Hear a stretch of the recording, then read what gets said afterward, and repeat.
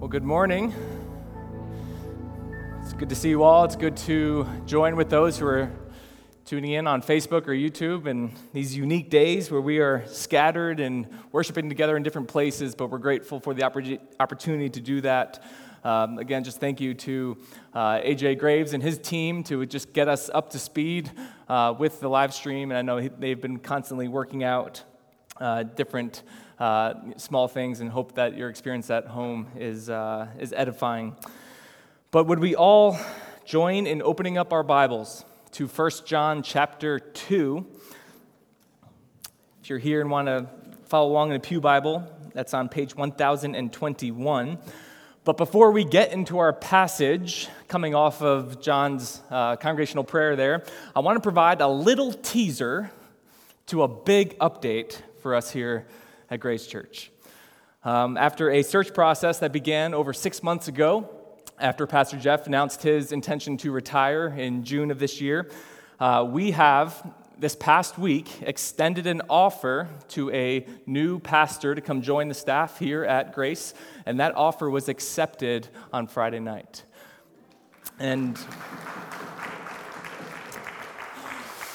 you're going to be mad at me because I'm not going to give you that much detail this morning, but he will start on December 1st. And in the next couple of days, a video will be going out to announce and introduce him to the church. And the reason is that we want the opportunity to kind of walk you through what's this process been like for us over the last 6 months with the advisory committee and the elder board, and kind of just what the next steps and opportunities are going to be for you to interact with him over the next 2 months as he, Lord willing, finishes up at his current church and then comes and joins us in December with his family. So I know that's very risky to just give that without more details, but a little teaser, just a little teaser, build some anticipation, but needless to say, we are so excited about this next chapter of ministry at Grace Church, and while acknowledging that this year has been really difficult for not only us as a church and not being able to gather in the ways that we want to, but also just personally, I know that weight that still very much sits on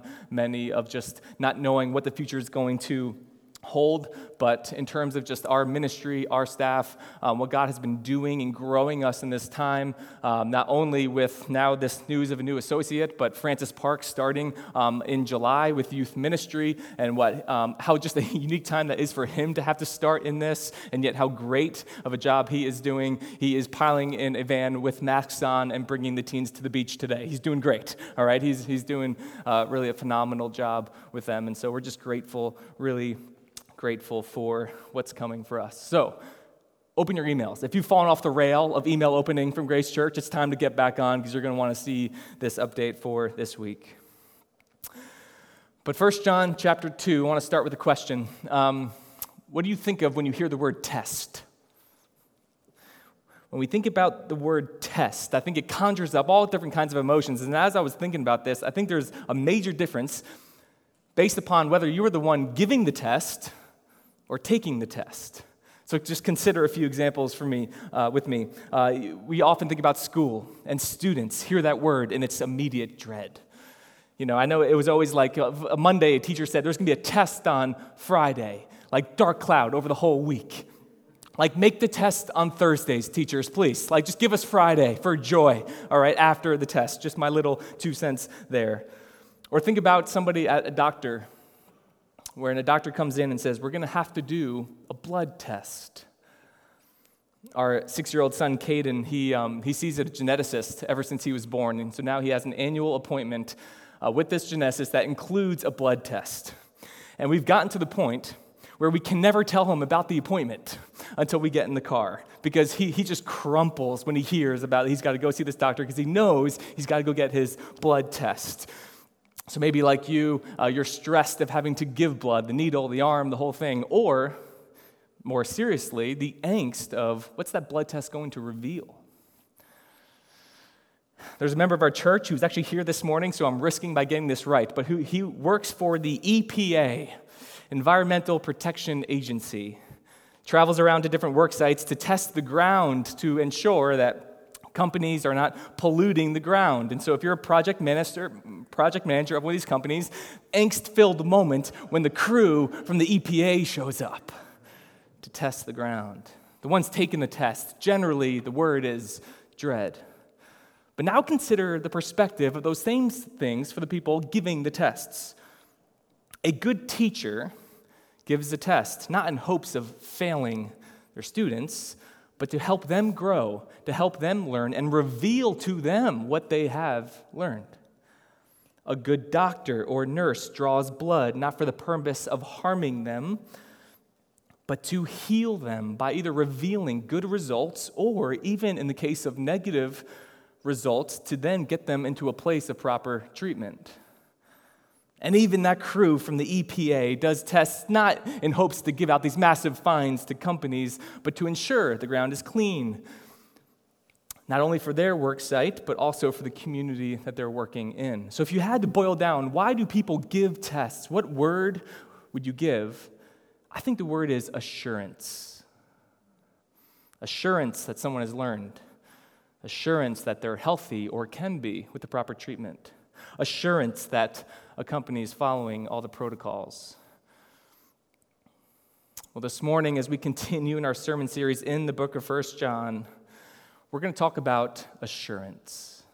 I talked a little bit about this in the opening week of how it's a major theme, it's a major reason why John wrote this letter in the first place. And then over the last couple of weeks, if you've joined us, we've seen John walk this tightrope. Remember seeing him on this tightrope when he discusses sin and forgiveness. And he says these kind of things that need to be taken together. How those who are truly saved do not walk in darkness. But at the same time, if those who say they don't struggle with sin, they're liars. So if you're saved, you don't walk in darkness. But we all still struggle with the presence of sin. And so after you kind of take those things together, he's walking the tightrope, trying to be very nuanced in his discussion. A question might emerge from those reading, both at the time and now. And the question is this: well, then how do I know if I'm saved? Have you ever asked that question? Have you ever been asked that question by someone else? How do I know if I'm saved? Have you asked that question about your kids or about your parents or friends? Can we know? Can we know? John thinks we can. And the rest of chapter 2, John is going to give 2 tests to the church that are going to help answer that question. The first of which we're going to dig into this morning, and that is the test of obedience. And as a good elder in the church, just like a good teacher in a school, this test is given for the hope of assurance of faith. Can we really know if we're Christians? Can we actually have assurance of faith? That's what we're after this morning. So join with me. Last week we did 2 verses. This week, big jump, 4 verses. All right? 1 John chapter 2, verses 3 through 6. And by this we know that we have come to know him if we keep his commandments. Whoever says, I know him, but does not keep his commandments is a liar, and the truth is not in him. But whoever keeps his word, in him truly the love of God is perfected. By this we may know that we are in him. Whoever says he abides in him ought to walk in the same way in which he walked. All right, here's the simple yet vital message outline for the sermon if you're taking notes. Number 1, you can know God. Number 2, you can know that you know God. And number 3, obedience is the test of knowing God. That's where we're going to dig into this morning. So first, number 1, you can know God. A couple weeks ago, again, if you were with us, we saw John repeat this phrase in chapter 1. And the phrase was, if we say. Do you remember that? He would go, if we say so-and-so, then we are proven to be liars or make God to be a liar. He was exposing hypocrisy in the church with that phrase. And now, within these verses in chapter 2, you might have noticed the repeated phrase, by this we know. Chapter 1, if we say. Chapter 2, by this we know. It's a phrase of assurance. It's the title of the sermon. And it begins here with verse 3.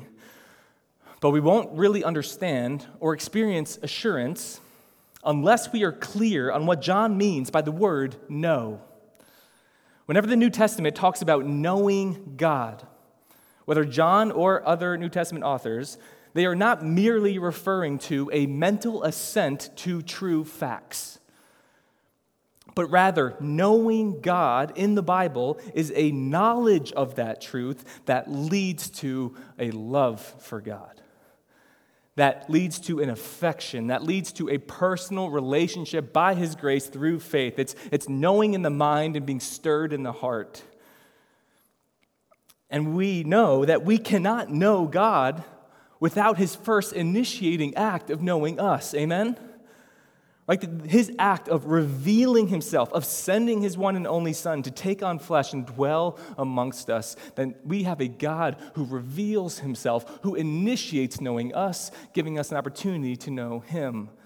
It's a transcendent God who's created all things from eternity past, who has come near. And He made a way.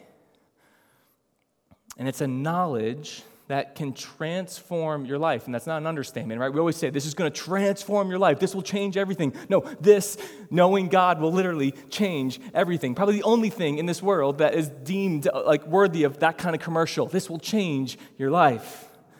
That's why our vision statement at Grace during this time of reset for our church is simply but powerfully glorifying God by making disciples who know Jesus and make Him known.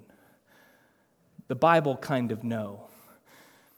It's the massive difference between knowing about Jesus and knowing Jesus. I think one of the most tragic things we have in our churches are people who mistakenly think that because they know about Jesus, that means they know Jesus. Let me illustrate it this way. So this past summer, like many others, I am sure, Rochelle and I were excited to hear that the Broadway play Hamilton was going to be put on Disney+. Anyone else watch Hamilton either on Broadway or Disney+? All right, hands are kind of getting up there. I'd say about 80%. I got a double hand in the back, amen. So Rochelle and I never saw it on Broadway, okay? Just not in that tax bracket, you know what I'm saying? Like we just were not there for that. But this was a pleasant surprise for us. It's coming to us. We got Disney Plus whenever we did for our kids, and now it's for us. And it ended up being the perfect play for Rochelle and I because it combines our two favorite things. I love history. Rochelle loves Broadway. Thank you very much, Hamilton, for bringing us together.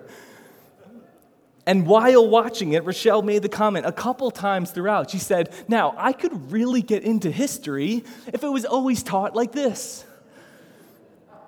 And I know there are a couple things that were maybe a little questionable in terms of historical accuracy, but I'm pretty sure in general it was a very much accurate telling of the life of Alexander Hamilton. You find out he was born in the Caribbean. He immigrated to the colonies as a teenager. He rose in the ranks of the Continental Army. He served in Congress. He was then George Washington's cabinet, within his cabinet. And eventually he died after a duel with Aaron Burr. Sorry for the spoiler. Aaron Burr, who, fun fact, was the grandson of Puritan preacher Jonathan Edwards. Has nothing to do with this, just want to tell you that.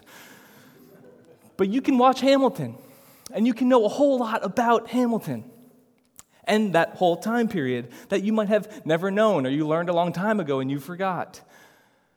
But it won't change your life. It won't cause your heart to stir to worship Him. It won't usher in a personal relationship with Alexander Hamilton.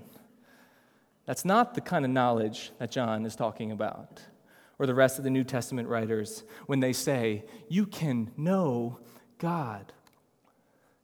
Because when they say that, he says you can know Him in a way where you love Him. A knowledge that transforms, a knowledge that shapes your thinking, our doing. It makes us want to make God the center of who we are. The most stunning, unpredictable, nearly unbelievable news in this world is that there's a God and you can know Him. Not because we're so smart or lucky or observant, But because this God, who again created all things and sovereignly rules over all things for his glory, has also chosen to reveal himself through the person and work of Jesus Christ and his written word.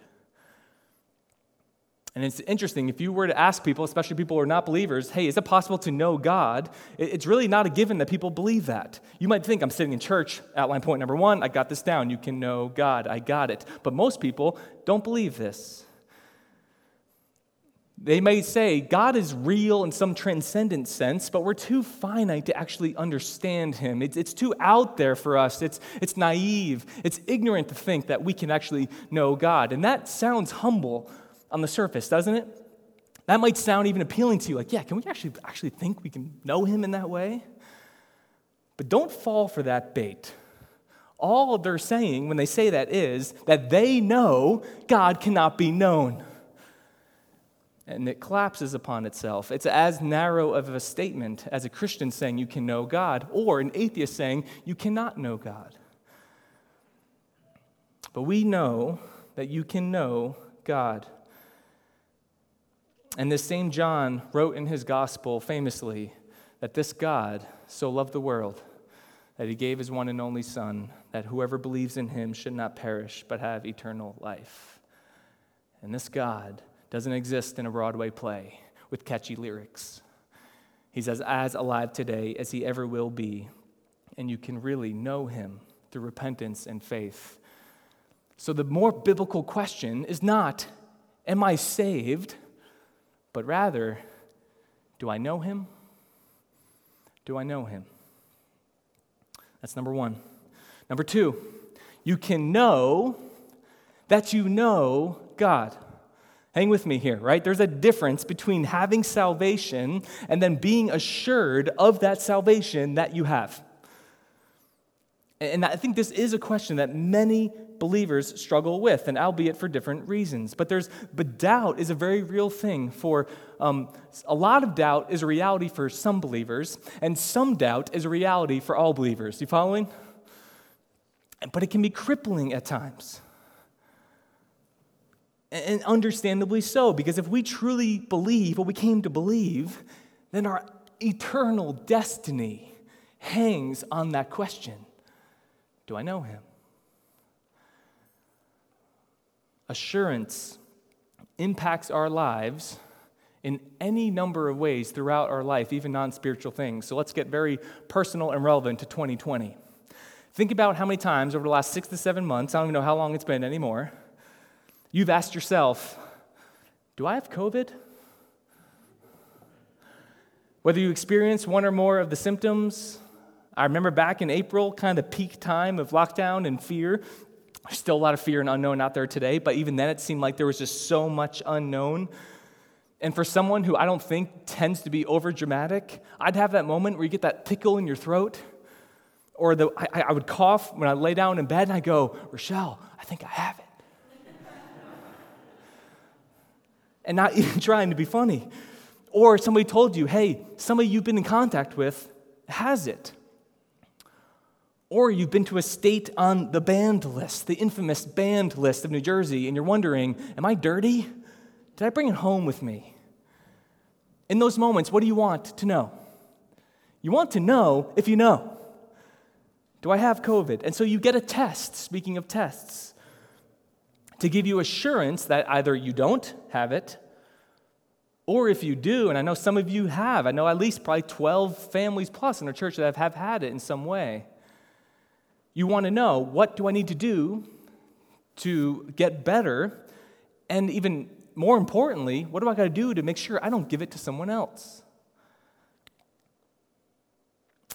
And we know, even now, COVID is not something you want to be wrong about. So how much more important is the assurance of eternal salvation? How much more will our lives be impacted if we go on living without knowing? You see, an assurance of salvation is not the determinant of your salvation, because it's possible to know God and not think you do, not have that assurance, but assurance does impact the way you're going to live your life on a daily basis. Kent Hughes said, living the Christian life without assurance is like driving a car with the e-brake on. You can do it, but it'll be much smoother and effective ride if you turn it off, like it was designed to run. Likewise, brothers and sisters, God has designed it so that you can know if you know Him. This is why John is writing this letter. He's going to come back to this again and again. This is not the last time we're going to see it. And he wants us to provide a self-test that will give assurance, because a Christian with assurance will make for a much more effective and impactful life that first and foremost will bring glory to God and serve as a witness in this world. You know, this is one of the major differences between Protestant and Catholic theology. Many of our church grew up in the Catholic Church. Many of you in your families are still very much involved in the Catholic Church, and it's a question I get all the time. Like, I know there's a difference, but what's really the difference? And there are a few major differences. There's a lot more similarities than differences, but there's a few major differences. One of which is assurance of faith. I want to read a quote, I think we're going to have it on the screen, from Greg Allison. He wrote a really helpful book called Roman Catholic Theology and Practice from an evangelical perspective. He writes this: "Tragically, Catholic theology denies that the faithful can possess such confidence because it maintains that salvation can be forfeited and is indeed lost when mortal sin is committed. But this position does not accord with Scripture, which assures genuine believers that the Holy Spirit both seals them for the day of redemption and provides certainty that they belong to God in Christ forever."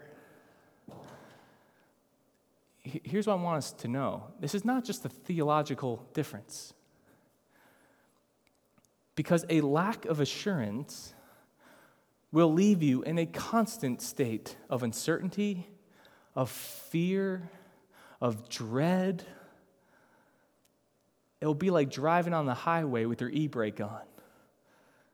And John is writing this letter so that we can know that we know God. And so at this point, I do just want to pause in all seriousness and just ask, do you know Him?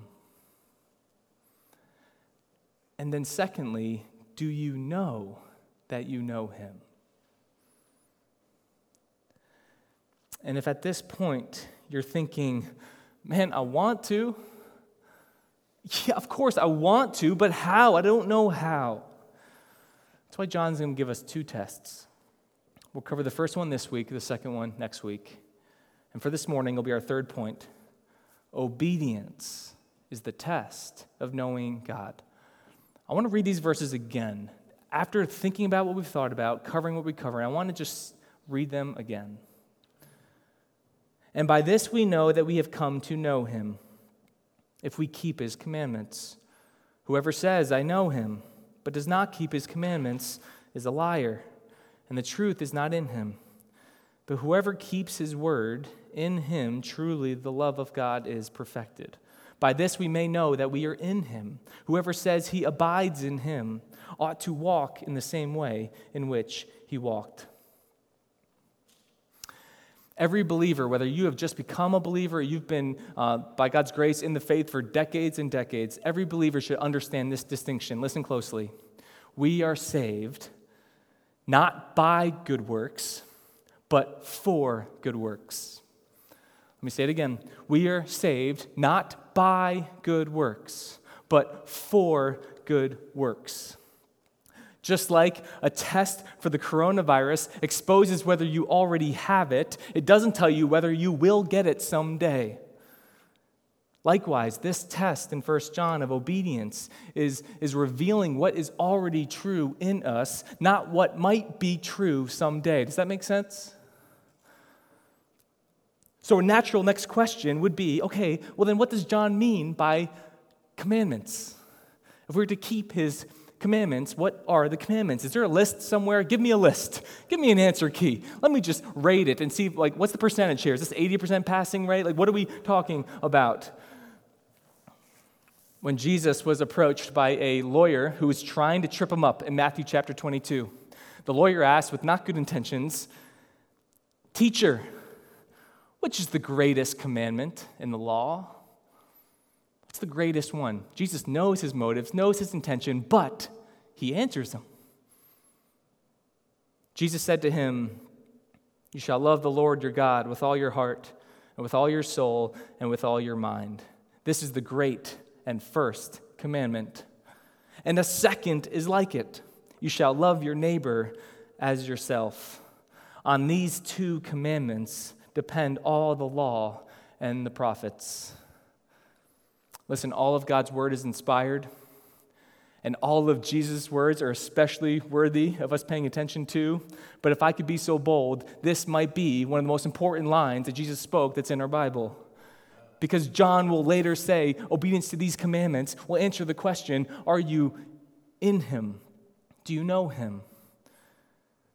So when John says we have assurance by keeping his commandments, I think he has the totality of Jesus' teaching in mind, which is not this long list of things that you got to do and make sure you hit 80% of them, but it's a living out of what Jesus called the great commandment that all other commandments rest upon. Love God and love your neighbor. And we're going to dig more into the test of love next week, which will be the second test. But we even see here that knowing God and obeying God and loving God are all distinct but unbelievably connected. Danny Akin puts it this way: to know God is to love God, and to love God is to obey God. And in this way, we see from Jesus' words and John pointing back to that obedience is not just outward behavior. Isn't that we often think obedience is just your outward behavior?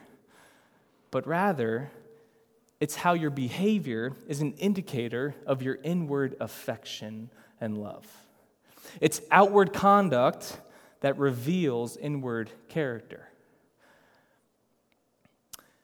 And here is where John, I think, more than any other place, is shown to be really inspired by the Holy Spirit at this point as he's writing to the church.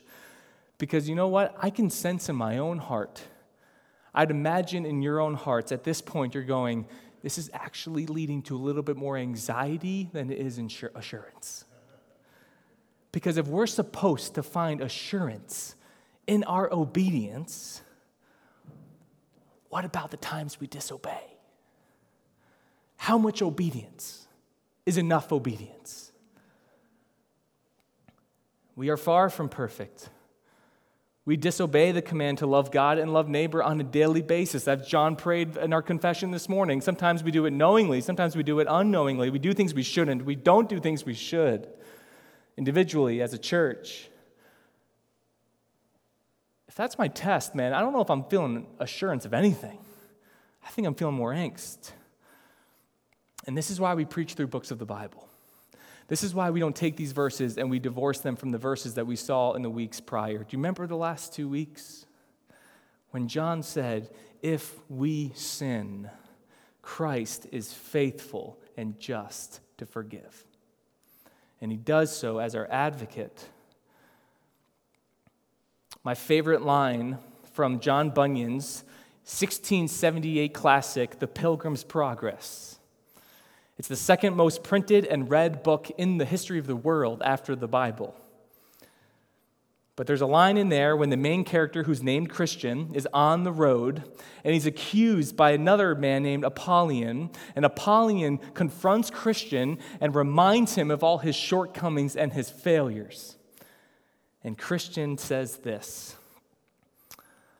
Apollyon, all this is true, and much more which thou hast left out. But the prince whom I serve and honor is merciful and ready to forgive.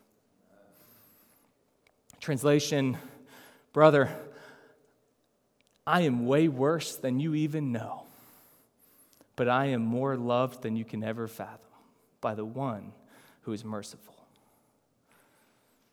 And John indicates this with present tense. This is where literary devices matter. It's present tense language. He says, if we keep, not if we kept. Whoever keeps his word, present tense. Verse 6, whoever abides in him ought to walk, not walked. Meaning this, it's a journey, and the Christian life is about progress, not perfection. Please say it with me. Progress, not perfection. Look to your socially distant neighbor and say progress, not perfection. John Calvin puts it this way. He does not mean that those who wholly satisfy the law keeps his commandments, but those who strive to form obedience to God. One more time, say it with me. Strive, not satisfy. Look to your neighbor. Strive, not satisfy. We're talking about a trajectory here. We're talking about a journey that we are on, and it's an inner love for God that increasingly leads to a growing obedience to God. And it won't be perfect, but it begins with a desire. When you think about obedience in the Bible, first think about desire, not outward conduct. Do you desire to obey God's commandments? To live according to His word? To submit to His design for your life, as we sang this morning, to surrender?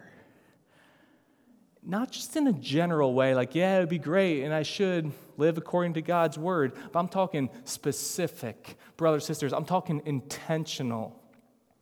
Do you care to know and follow God's design for your sexuality? To obey Him with your money, with your worship, with the way you speak, with the way you type and post on social media, on your internet history that no one else sees, on your Netflix account? Is there a specific and intentional desire to live according to God's design for your life? It won't be perfect, but what I want to say lovingly is if you can say, I don't really have that desire. I know the facts, what I should do, but I don't have that desire. I'm concerned for you, and I say that out of love. That if there's no desire, something's off there. We have to confront that. And John will move from the negative to the positive. Remember, we always see him do this. He always contrasts one verse to the next. In verse 4, he says, if you say you know him but have no desire to obey him, you show yourself to be a liar. But whoever keeps his word, in him truly the love of God is perfected. And when John says there, whoever keeps his word, the love of God perfected, he's not saying God's love gets perfected, because God's love was never broken. He means our love for God in that context. Our love for God is made evident by obedience.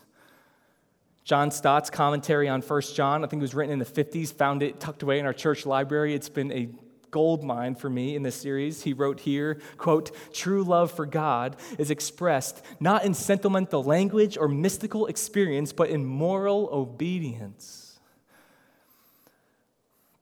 We can say all the right things when somebody asks us. We can make all our words sound really good in expressing our love for God. But if we're not seeking to obey His commandments, they're worthless. Let me put it this way. If I often talked in sermons of how much I loved Rochelle, and I used all the words that would make you tear up in the pew, trigger all the emotions, as I describe my affection for her, my gratitude for her, how amazing our marriage is. And then, after hearing this often over years, you get lunch with Rochelle, and she tells you, he's rarely home. He's always in the office. He's always seeing other people, pastoring other people. Never see him with our family. He and I haven't gone out together in years. He barely talks to me. We've had no physical contact in the last time I can remember. What would that make you think? The next Sunday, I got up and started wax poetic talking about my marriage with Rochelle. Would you hear it differently that time? Would it change anything for you? That's what John is saying. True love for God is expressed in action. It's horrifying to hear people talk all about God and how important He is in their life, and they have little to no regard to obey any of His commands. This is why John says obedience is the first test of knowing God.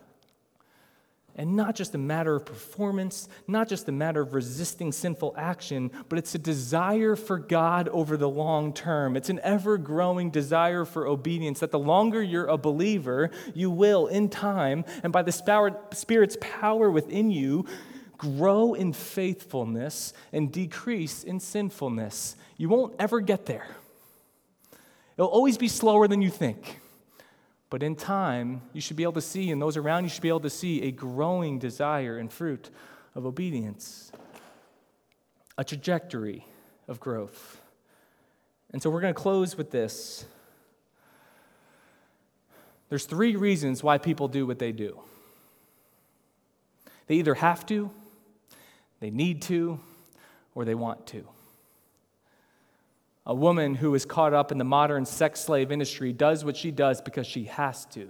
She's a slave.